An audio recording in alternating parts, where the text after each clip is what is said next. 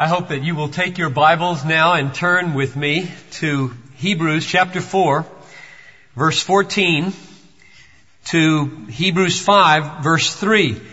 And if you're going to use the Bible in the pew, underneath the pew in front of you, it's page 1423. Hebrews 4:14 through chapter 5, verse 3.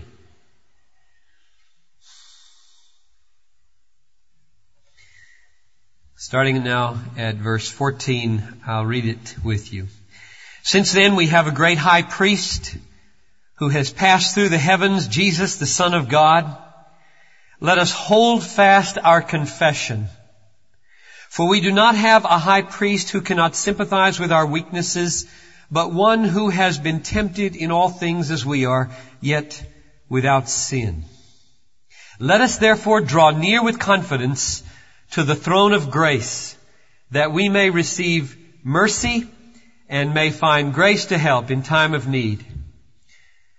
For every high priest taken from among men is appointed on behalf of men in things pertaining to God in order to offer both gifts and sacrifices for sins. He can deal gently with the ignorant and misguided, since he himself is also beset with weakness. And because of it, he is obligated to offer sacrifices for sins, as for the people, so also for himself. Father, my prayer as we look at this passage of Scripture which you inspired and attempt to unfold it, that you would draw near and you would save and you would strengthen.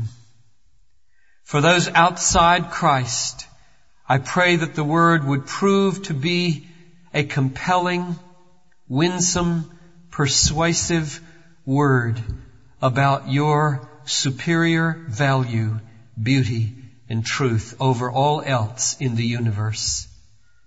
And for those inside the faith, I pray there would be renewal and restoration and reform and strength and emboldening and reconciliation and healing, and that every good thing appointed for us in Christ Jesus would go deeper, wider, higher, and that we would become a stronger church because of this word this morning. In Jesus' name, amen. Have you ever asked the question why it is that God waited so long to send Jesus into the world? We fell at the beginning. Sin was there. Then there was a great flood, and then there was a Tower of Babel, and then there was the choosing of Abraham, and still no Jesus. Why didn't he come just before the flood? Why didn't he come just after the Tower of Babel? Why didn't he come, say, maybe during the time of the bondage in Egypt? I mean, God could have figured out a way to do that. Why wait so long, way down history, before the Son of God comes into the world? Now, it would be a big mistake to answer that by saying, well, the world sort of runs on its own. God set things up and history runs on its own. And God was looking for a good time to do it, and He couldn't find it. Just no good time. So history's just making it along there, and God is saying, what about here? No, that wouldn't work. What about here? No, that wouldn't work. That's a total mistake for a very simple reason. History doesn't run on its own. God runs history.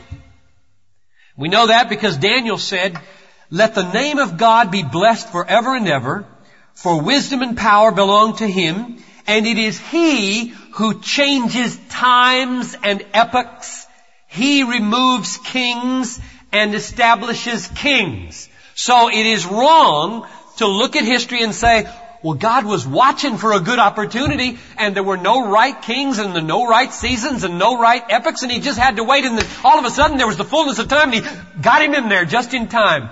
Total wrong view of history. Because God's raising up kings, He's putting down kings, He's designing epochs, He controls culture. This world is in the hands of a sovereign God. You remember, Nebuchadnezzar had to learn that the hard way and went absolutely insane because he couldn't grasp it. And then when his fingernails were as long as eagle's claws and his hair was like bird's feathers, he finally came to his senses and he said, His dominion, God's dominion, is an everlasting dominion, and His kingdom endures from generation to generation, and He does according to His will in the hosts of heaven and among the inhabitants of the earth, and no one can ward off His hand or say to Him, "What have you done?" So this first idea that Jesus didn't come for a long, long time because history just wasn't in an opportune way and God couldn't find a place to stick Him in betrays a terrible view of God. Very unbiblical. Here's a second wrong reason for saying that Jesus waited so long to come. Namely that, well, God hadn't decided to send Him yet. He was trying other ways of salvation.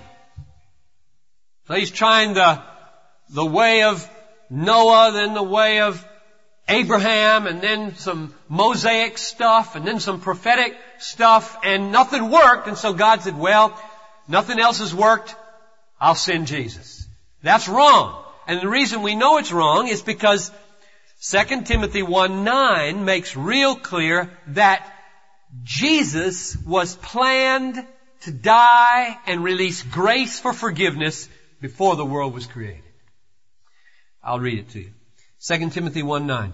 God has saved us and called us with a holy calling, not according to works, but according to His own purpose and grace, which was granted us in Christ Jesus from all eternity.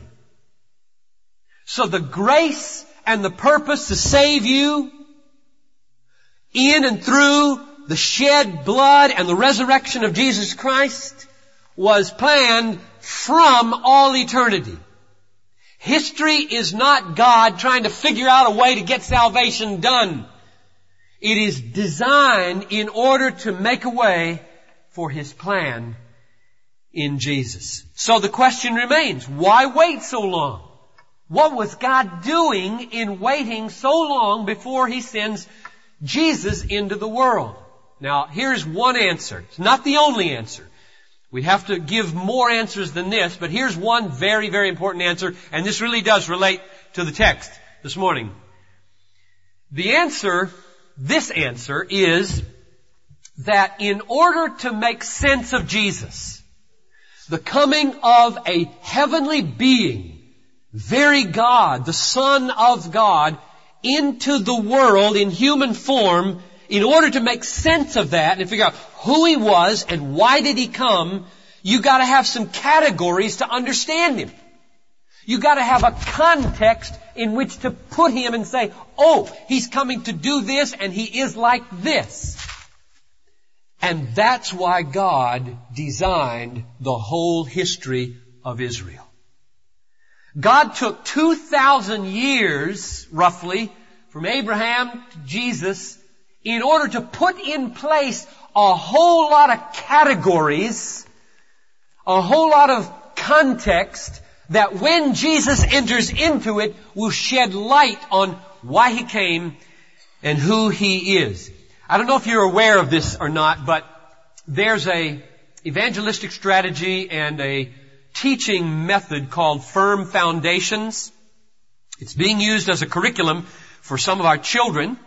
It was used in an evangelistic Bible study for some folks in the neighborhood. It was used by New Tribes missionaries among the Mok people in New Guinea, about which the film E Tau was made. And the gist of it is, you don't present Jesus until you take weeks and sometimes even months to lay the groundwork of the Old Testament redemptive history that God designed so that when Jesus came, He'd make sense. It's a great video. I encourage you to get it. E Tau, it's called, if you want to see how a tribe recognized Jesus after a groundwork was laid. I mean, imagine a village or a person in America who's never been to church, say, who doesn't conceive of a creator God, doesn't know anything about a fall into sin, doesn't know anything about a giving of a law, doesn't know anything about priests or sacrifices or prophets or kings or anything in the Old Testament, and you come up to him and say, Jesus came into the world. It's good news to save you. I mean, that is total gobbledygook. You've got to have a context. You've got to have categories. You've got to have something to put that on so that it stands and doesn't topple over and makes sense. Now, some people say, well, let's use contemporary categories. Make him intelligent, because all those old-fashioned categories nobody knows anything about anyway. So let's call him a coach, or a therapist, or a hero, or something today. Just use a contemporary category and help modern people catch on to who Jesus is. Now, the problem with that is that even though there's probably truth in every one of those categories you can think of, they will definitely mislead you, and they will not take you to the bottom of who Jesus really is. To get to the bottom, you have to say, okay, maybe we'll borrow a few contemporary categories to shed a little light on Jesus, but not before we take biblical categories, biblical context, namely what God put in place in the Old Testament, and make sense out of Jesus with those. God designed Israel's history so that when Jesus came, He would make sense in light of that history. That's why it is there. And we impoverish ourselves and our understanding of Jesus if we jump over that straight into contemporary categories. We need to go back, and therefore I say, hooray for the book of Hebrews. Because the book of Hebrews is tough sledding in places, but it is the one book in the New Testament more than any other book that wrestles with these Old Testament categories, these Old Testament people and processes, and you wonder why were they there? And the book of Hebrews is designed to wrestle with them until they shed tremendous light on who Jesus really is. And then, having understood that, we move on into the 20th century and we say, aha, so maybe there's some analogies here that'll help hook into where people are. Let me illustrate from verses 1 to 3 here.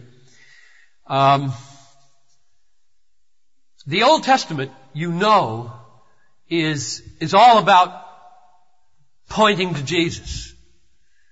I mean, Jesus said, remember, you search the Scriptures because you think that in them you have eternal life. It is these that bear witness to me. Jesus is the one toward whom everything is pointing. Now, I don't mean that we allegorize every stick and stone in the Old Testament and say, oh, that stick, that's the cross, you know. That's not right. But everything in its proper context and understanding is pointing beyond itself. You read the Old Testament and again and again and again you scratch your head and say, but it's not complete, it's not perfect, it's not adequate, it's not enough. These blood of bulls and goats just can't buy forgiveness for my sins, and on and on. And you get the impression this book is chapter 1. This book is prolegomena. This book is a primer. It's pointing. If you don't take the next course, it's not complete. It's all pointing toward Jesus. Now, the category in this text, verse 14, is the high priest.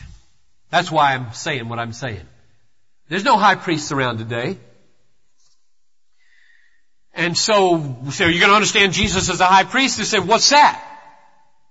So if you're going to understand Jesus as a high priest, you got to step back and say, now did Jesus or did God or the writer to the book of Hebrews choose high priest because he looked around and he found, oh, we've got some high priests in the Old Testament. Let's make them the analogy and we'll call Jesus high priest because that'll shed light on what he did and who he is. That's not the way to think about it.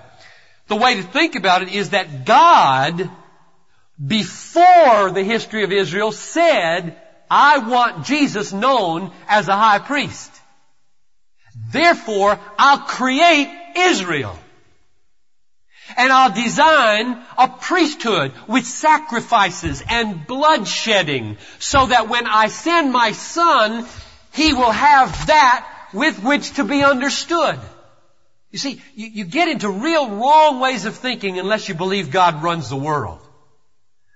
If God doesn't run the world, He's always playing catch-up ball and looking to figure out what to do with what comes into being on its own.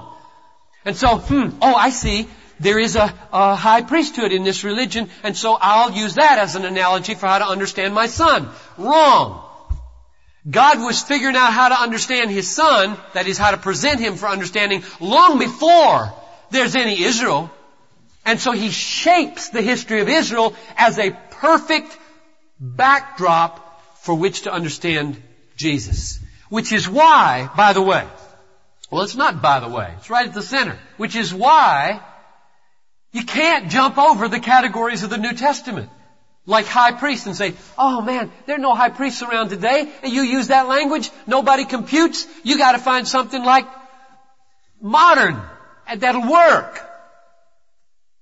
That really flies in the face of a sovereign God of history who designed all of the Old Testament to happen and to be written down so that when Christ comes into the world, missionaries in Papua New Guinea could go to the mock people with the Old Testament and take 4 months teaching the outline of Old Testament history so that when Jesus is announced, they explode for 2 hours and carry the missionary around on their shoulders, rejoicing in forgiveness of sins. That's why we have an Old Testament. All of you church people, most of you here are probably church type people, our job is to leaven pagan American culture with categories that God designed for understanding Jesus. You can't rewrite Jesus for the 20th century with contemporary categories. It cannot be done. You'll destroy Him. And you will deny in the process that God is sovereign over history, preparing a book called the Old Testament with which to interpret Jesus. Judaism, just put this in as a parenthesis. There are temples, Temple Israel, Temple Aaron. There are temples in this city for a very clear reason, to bear witness that God's not done with what He began. The existence of the Jewish people is a massive statement that all that stuff is relevant. Paul said, you Gentiles are Johnny-come-latelys, broken off branches or wild olive branches grafted into the old olive tree. And they too, if they don't remain in unbelief, will be grafted back in, the Jewish people. Because we all live by the rich root of the olive tree, namely the covenant with Abraham. You try to reinterpret Jesus for contemporary categories and leave aside all of that massive Old Testament preparation, and you will simply ignore God and create right out of your own head things that will be very thin and misleading. Now, I said a minute ago, prematurely, look at verses 1 to 3 of chapter 5. I'm back to that point now. Chapter 5, verses 1 to 3. Verse 1 says that these priests in the Old Testament were appointed on behalf of the people. They came from among people, and they were appointed on behalf of the people. They offer gifts. They offer sacrifices, dead animals who have to be killed. And they offer them to God, and they offer them for sins. Now just stop there and think about that verse. You talk about a world view change. I mean, picture yourself as a people who knows nothing. And here you have God. Here you have sin. And evidently this sin has caused a breach or an alienation between God and man, because you've got these priests who are human. And those priests evidently do something with animals who get sacrificed so that there's bloodshedding, and that must have something to do with how sinful humans and holy God get right with each other. Now that's a massive worldview.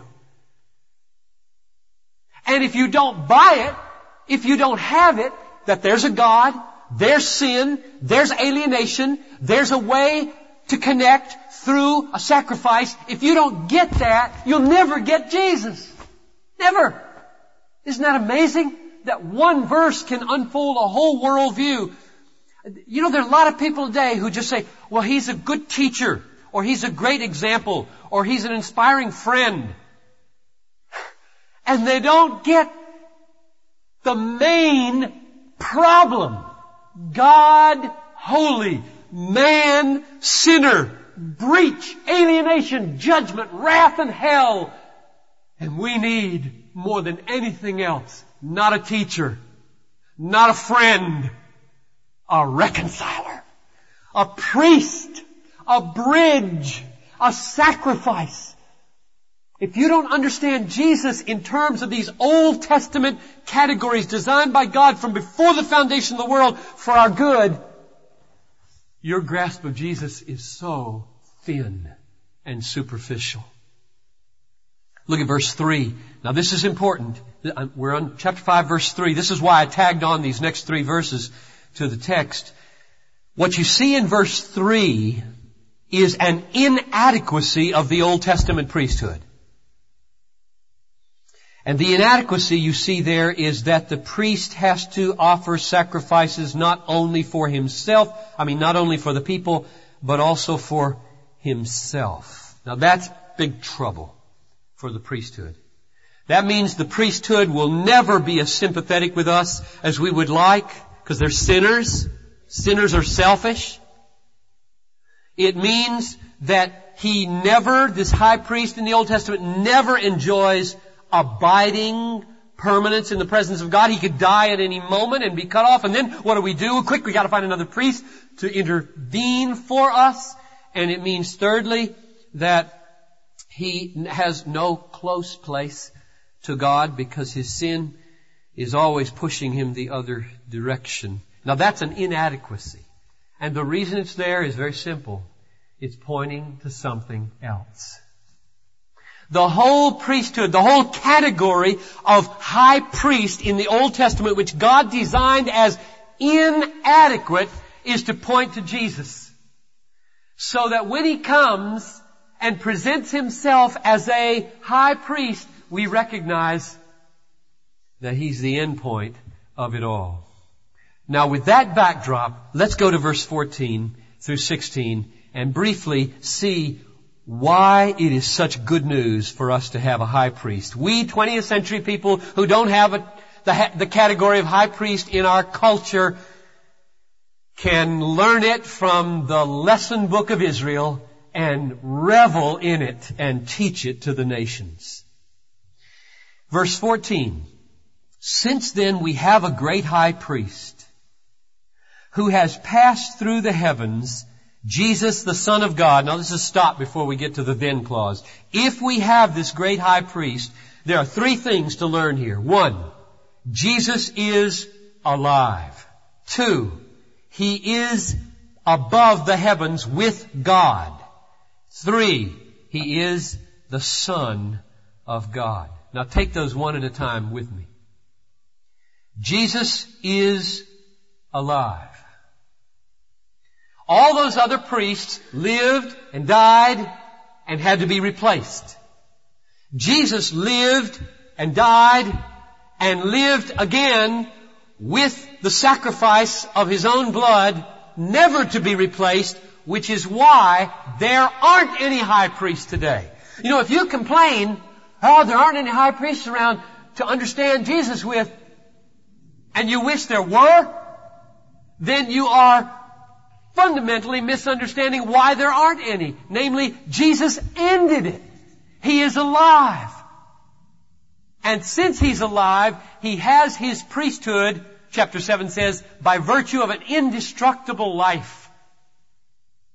Last night, Tom Steller called me while I was working on the message, and he said, am I interrupting you, John? And I said, no, I'm just worshiping my way through the message. And what I had in mind was right this point, because I've been over this message about 3 times before I preached it first hour this morning. And at every time when I got to this point, He's alive, I couldn't help but pause. And one time tears just welled up and I thought, you are alive. You, not it, not once upon a time, not someday, but you're alive. Are you worshiping right now? Does your heart leap up and say, you're alive. You're alive. You're with the Father in heaven, interceding for me. The second thing, I've already said it, I'll say it again.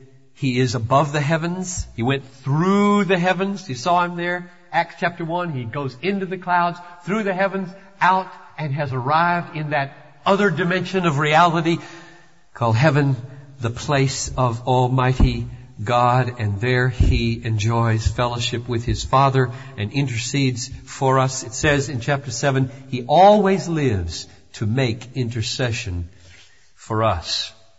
The Holy of Holies that was in the tabernacle in the wilderness, that was in the temple in Mount Zion, city of David, is now obliterated and restored to its original in heaven.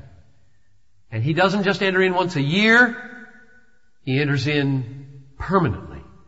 And there He communes with His Father every second of your life on your behalf. And the third observation is that He's the Son of God. And you know why that's important in verse 14? Jesus, the Son of God, it's this reason. He does not take the blood of bulls and goats when He enters in. And He does not take the blood merely of a man. He takes the blood of the Son of God. Now this is important for you to hear because you need help when Satan lies to you that there is no hope for you. You know what God says? You know what God says when Jesus brings His own blood into the Holy of Holies and holds out His pierced hands and presents His sacrifice to the Father? Almighty, Creator, holy, just God looks upon that and says, that is enough. Guilt is covered. Curse is removed. Alienation is overcome. You, John Piper, in Jesus Christ are acquitted, justified, accepted, welcomed, because my righteousness has been vindicated and my glory has been honored. Come on in.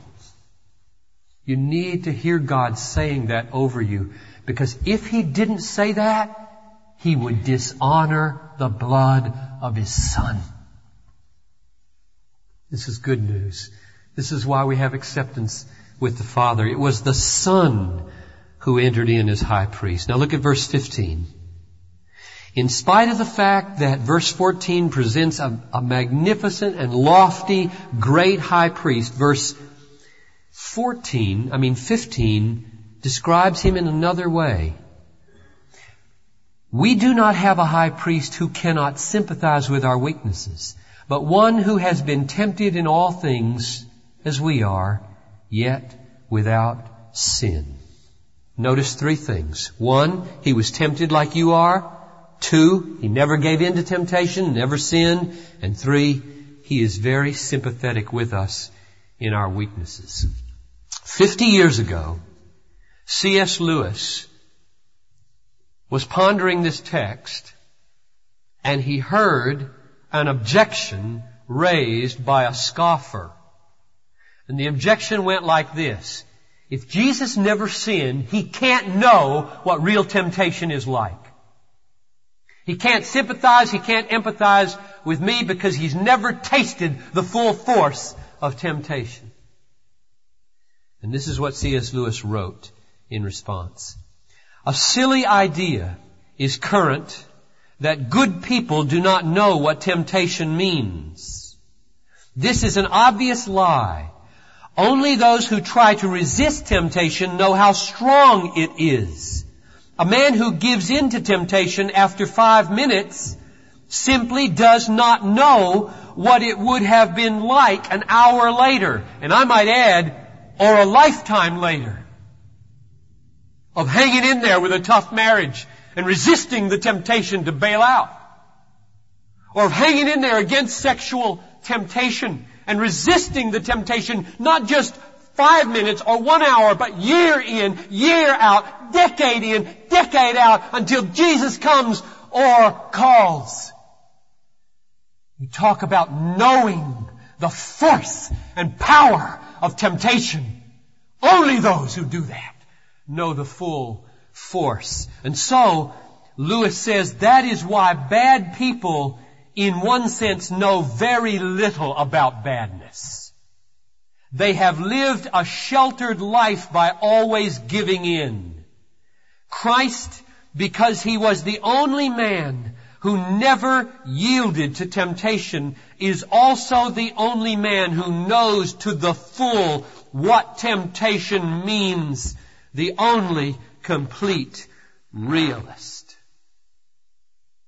Don't you ever think that because you have lived a life of sin, that you know more about temptation than the godly person who has walked that razor's edge of the straight and narrow, gritting his teeth in the power of the Holy Spirit and saying, no, no, no, no, no, and fighting his way through every day with righteousness and laying his head down and feeling the force of evil upon him day after day after day and triumphing over it in God. Don't you ever think that you know more of evil than that person, or that you know more of evil than Jesus Christ.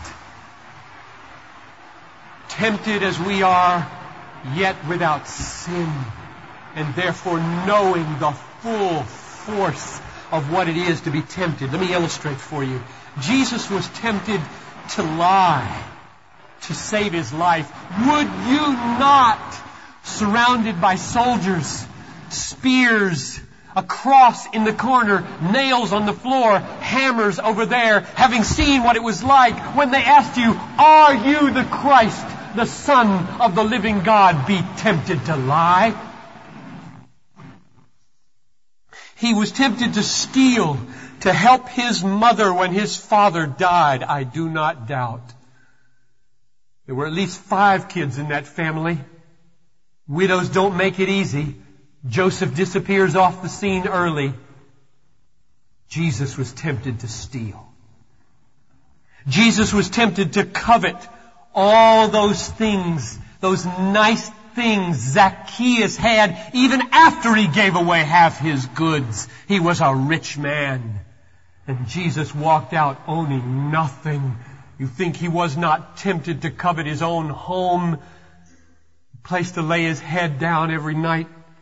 He was tempted to dishonor His parents when they were tough on Him and told Him what was right and wrong and set limits, perhaps more than the other boys in Nazareth. He was tempted to take revenge when he was wrongly accused. So often they said lies about him, and with one word He could have made fools out of them. He was tempted to lust when Mary knelt down, leaned over, and wiped His feet with her hair. He was tempted to murmur at God's sovereignty when his friend and colleague and brother John the Baptist was beheaded at the whim of a dancing girl. Where are you, God? He was tempted to gloat over his accusers when they couldn't answer his questions. He knew the battle, folks, and he triumphed over that monster every day, all day, for 33 years. And when it crescendoed at the end, he never, ever gave in. Now let me close by pointing you to verse 16. The conclusion that we draw from all of this, that we have a great high priest, that He is the Son of God, that He has passed through the heavens with God, that He is sympathetic with us. The conclusion to draw is that we can draw near to God for grace. Let me pose a problem as we close that has kept many people away from Jesus. And I want to make sure nobody falls for this.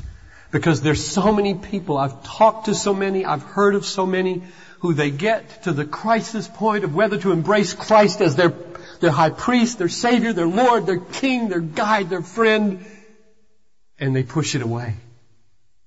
Here's why. Many of them do. Everybody in this room knows that you need help. We need help with our bodies. We need help with our minds. We need help with our jobs. We need help with our spouses. We need help with our kids. We need help with our finances. We need help with our choices. Everybody knows we need help. And there's a second thing everybody in this room knows in your most honest moments. You don't deserve help. John Piper doesn't deserve any help from anybody. Why? I'm a sinner. I deserve one thing, judgment. I don't deserve help, so here I am. I need help to live my life and cope with eternity, and I don't deserve help. Now what are you going to do? This is the trap that keeps many people away from Christ. You got maybe 3 or 4 options. Here's number 1. You can deny it all and say, I'll be a Superman or a Superwoman and rise above my need for help. And that might last a year, decade, and then you break. Or you could say, I can't deny it all, but I can drown it all, and you throw your life into a pool of sensual pleasure. That's a possibility. The third option is very common. It's looking, I need help with my life. My life doesn't work. I'm not in control. I especially can't handle my sin and my eternity. And over here, I don't deserve help. Because nobody owes me anything because I'm a sinner. I have wrecked things so many times and my attitude stinks and I don't love God the way I should. Paralysis and hopelessness. And you present the gospel to a person like that. If they don't have ears to hear, they just say, there's no way. There's no hope for me.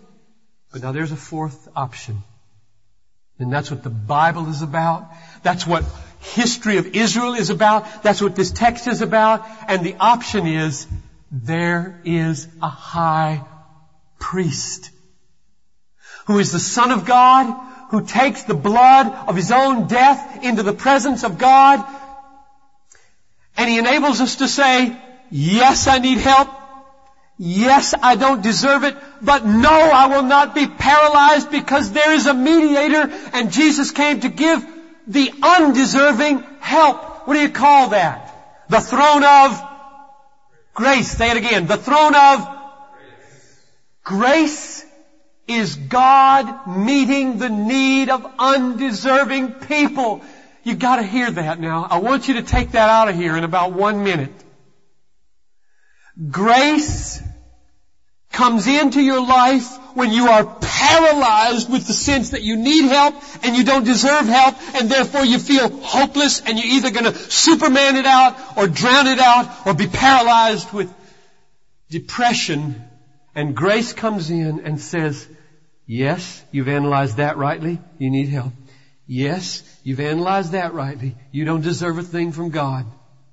But no, you don't need to be a Superman. No, you don't need to drown it. And no, you don't need to be paralyzed. The fourth option is, I paid for that sin. And while you don't deserve any help, God will give you help if you come through a high priest. Don't miss the words in verse 16. Come boldly before the throne of grace to find not deserved help. Forget it. Forget it. Forget it. If that's keeping you from Jesus, forget it. You never will deserve anything from Jesus. I tried to share the gospel with a man on the street about a week ago, and I felt led just to say, the greatest news in all the world is that Jesus came so that we could be forgiven apart from any of our own works. His first response was, oh no. Oh no, we got to do something to deserve it. That was his first response. The human heart, even in its despair, wants to say, it's hard. You gotta have something I can do. And the whole point of this text is the high priest has made the throne of Almighty God into a throne of grace. And when you go there, you find first mercy, pity, and then you find grace to help in time of need. So here you got a problem this afternoon, or you got a problem with your eternity, forget it. You're never going to deserve help, and that's okay. The glory of the gospel, the power of my life, the reason I'm a pastor and the reason I'm a Christian, the reason I love what I do is that I've got the greatest news in all the world, that helpless people who don't deserve a thing can be saved, can have fellowship with God, and can have help day by day to live your lives. Let's pray.